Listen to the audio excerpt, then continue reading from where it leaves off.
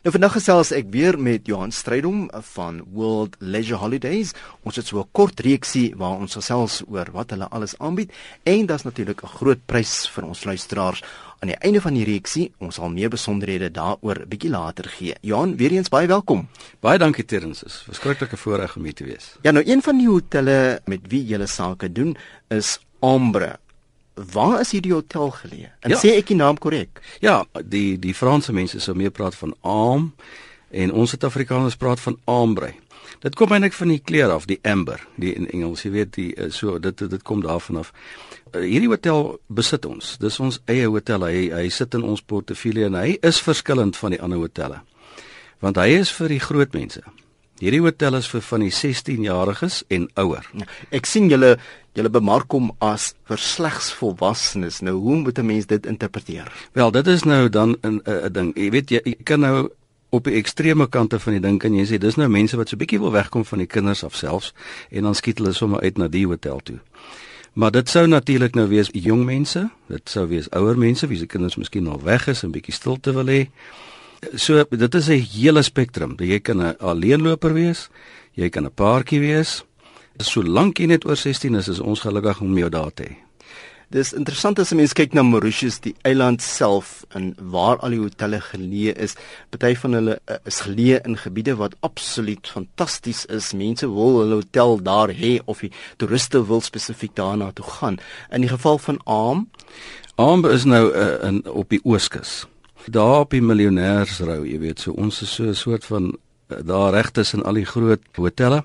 En hierdie is 'n 4-ster hotel, maar hierdie hotel het 'n klompie uniekhede. Die eerste ding is daar sal mense wees wat nou luister wat hierdie hotel ken. Wat al reeds was van dit is nie 'n nuwe hotel nie, maar ons het hom so 'n paar jaar gelede oorgeneem. En toe het ons hom heeltemal verander. So mense wat nou so 3-4 jaar gelede in vroeër by die hotel was, sal hom nou glad nie herken nie. Dis nou heeltemal gemoderniseer. Hy lê ook in 'n pragtige baai. En as gevolg van die beskutting van die baai, is dit een van die windstil hotelle op die Ooskus. So dis regtig waar die moeite werd om te probeer. Nou hy's op die Ooskus en dan van sy uniekheid, dit is 'n volpakket hotel. Jy kan hom nie kry op net ontbyt en aandete basis nie. Jy kry hom met die volle pakket is ingesluit en as 'n mens nou weer op ons webwerf gaan kyk www.wlh.co.za wat ingesluit word in die allesomvattende pakket. Nou kom ons kyk bietjie na wat alles in so 'n pakket is, wat die aktiwiteite byvoorbeeld is, want dit is nou aan die kus, so daar seker heelwat dinge wat op die strand kan gebeur. Ja, so jy het natuurlik nou jou etes en dan het jy ook jou klein yskassie in die kamer, selfs dit word ingesluit. Daar's 'n hele klomp sporte en goed wat jy aan kan deelneem wat in die pakket ingesluit word. Daar is sommige watersporte wat uitgesluit word, soos byvoorbeeld diepsee duik en daai tipe van goed en 'n mens moet nou net voorsiening daarvoor maak. Ek weet jy wil my nou afsluit, maar ek wil net ietsie gou nog sê van Ambre.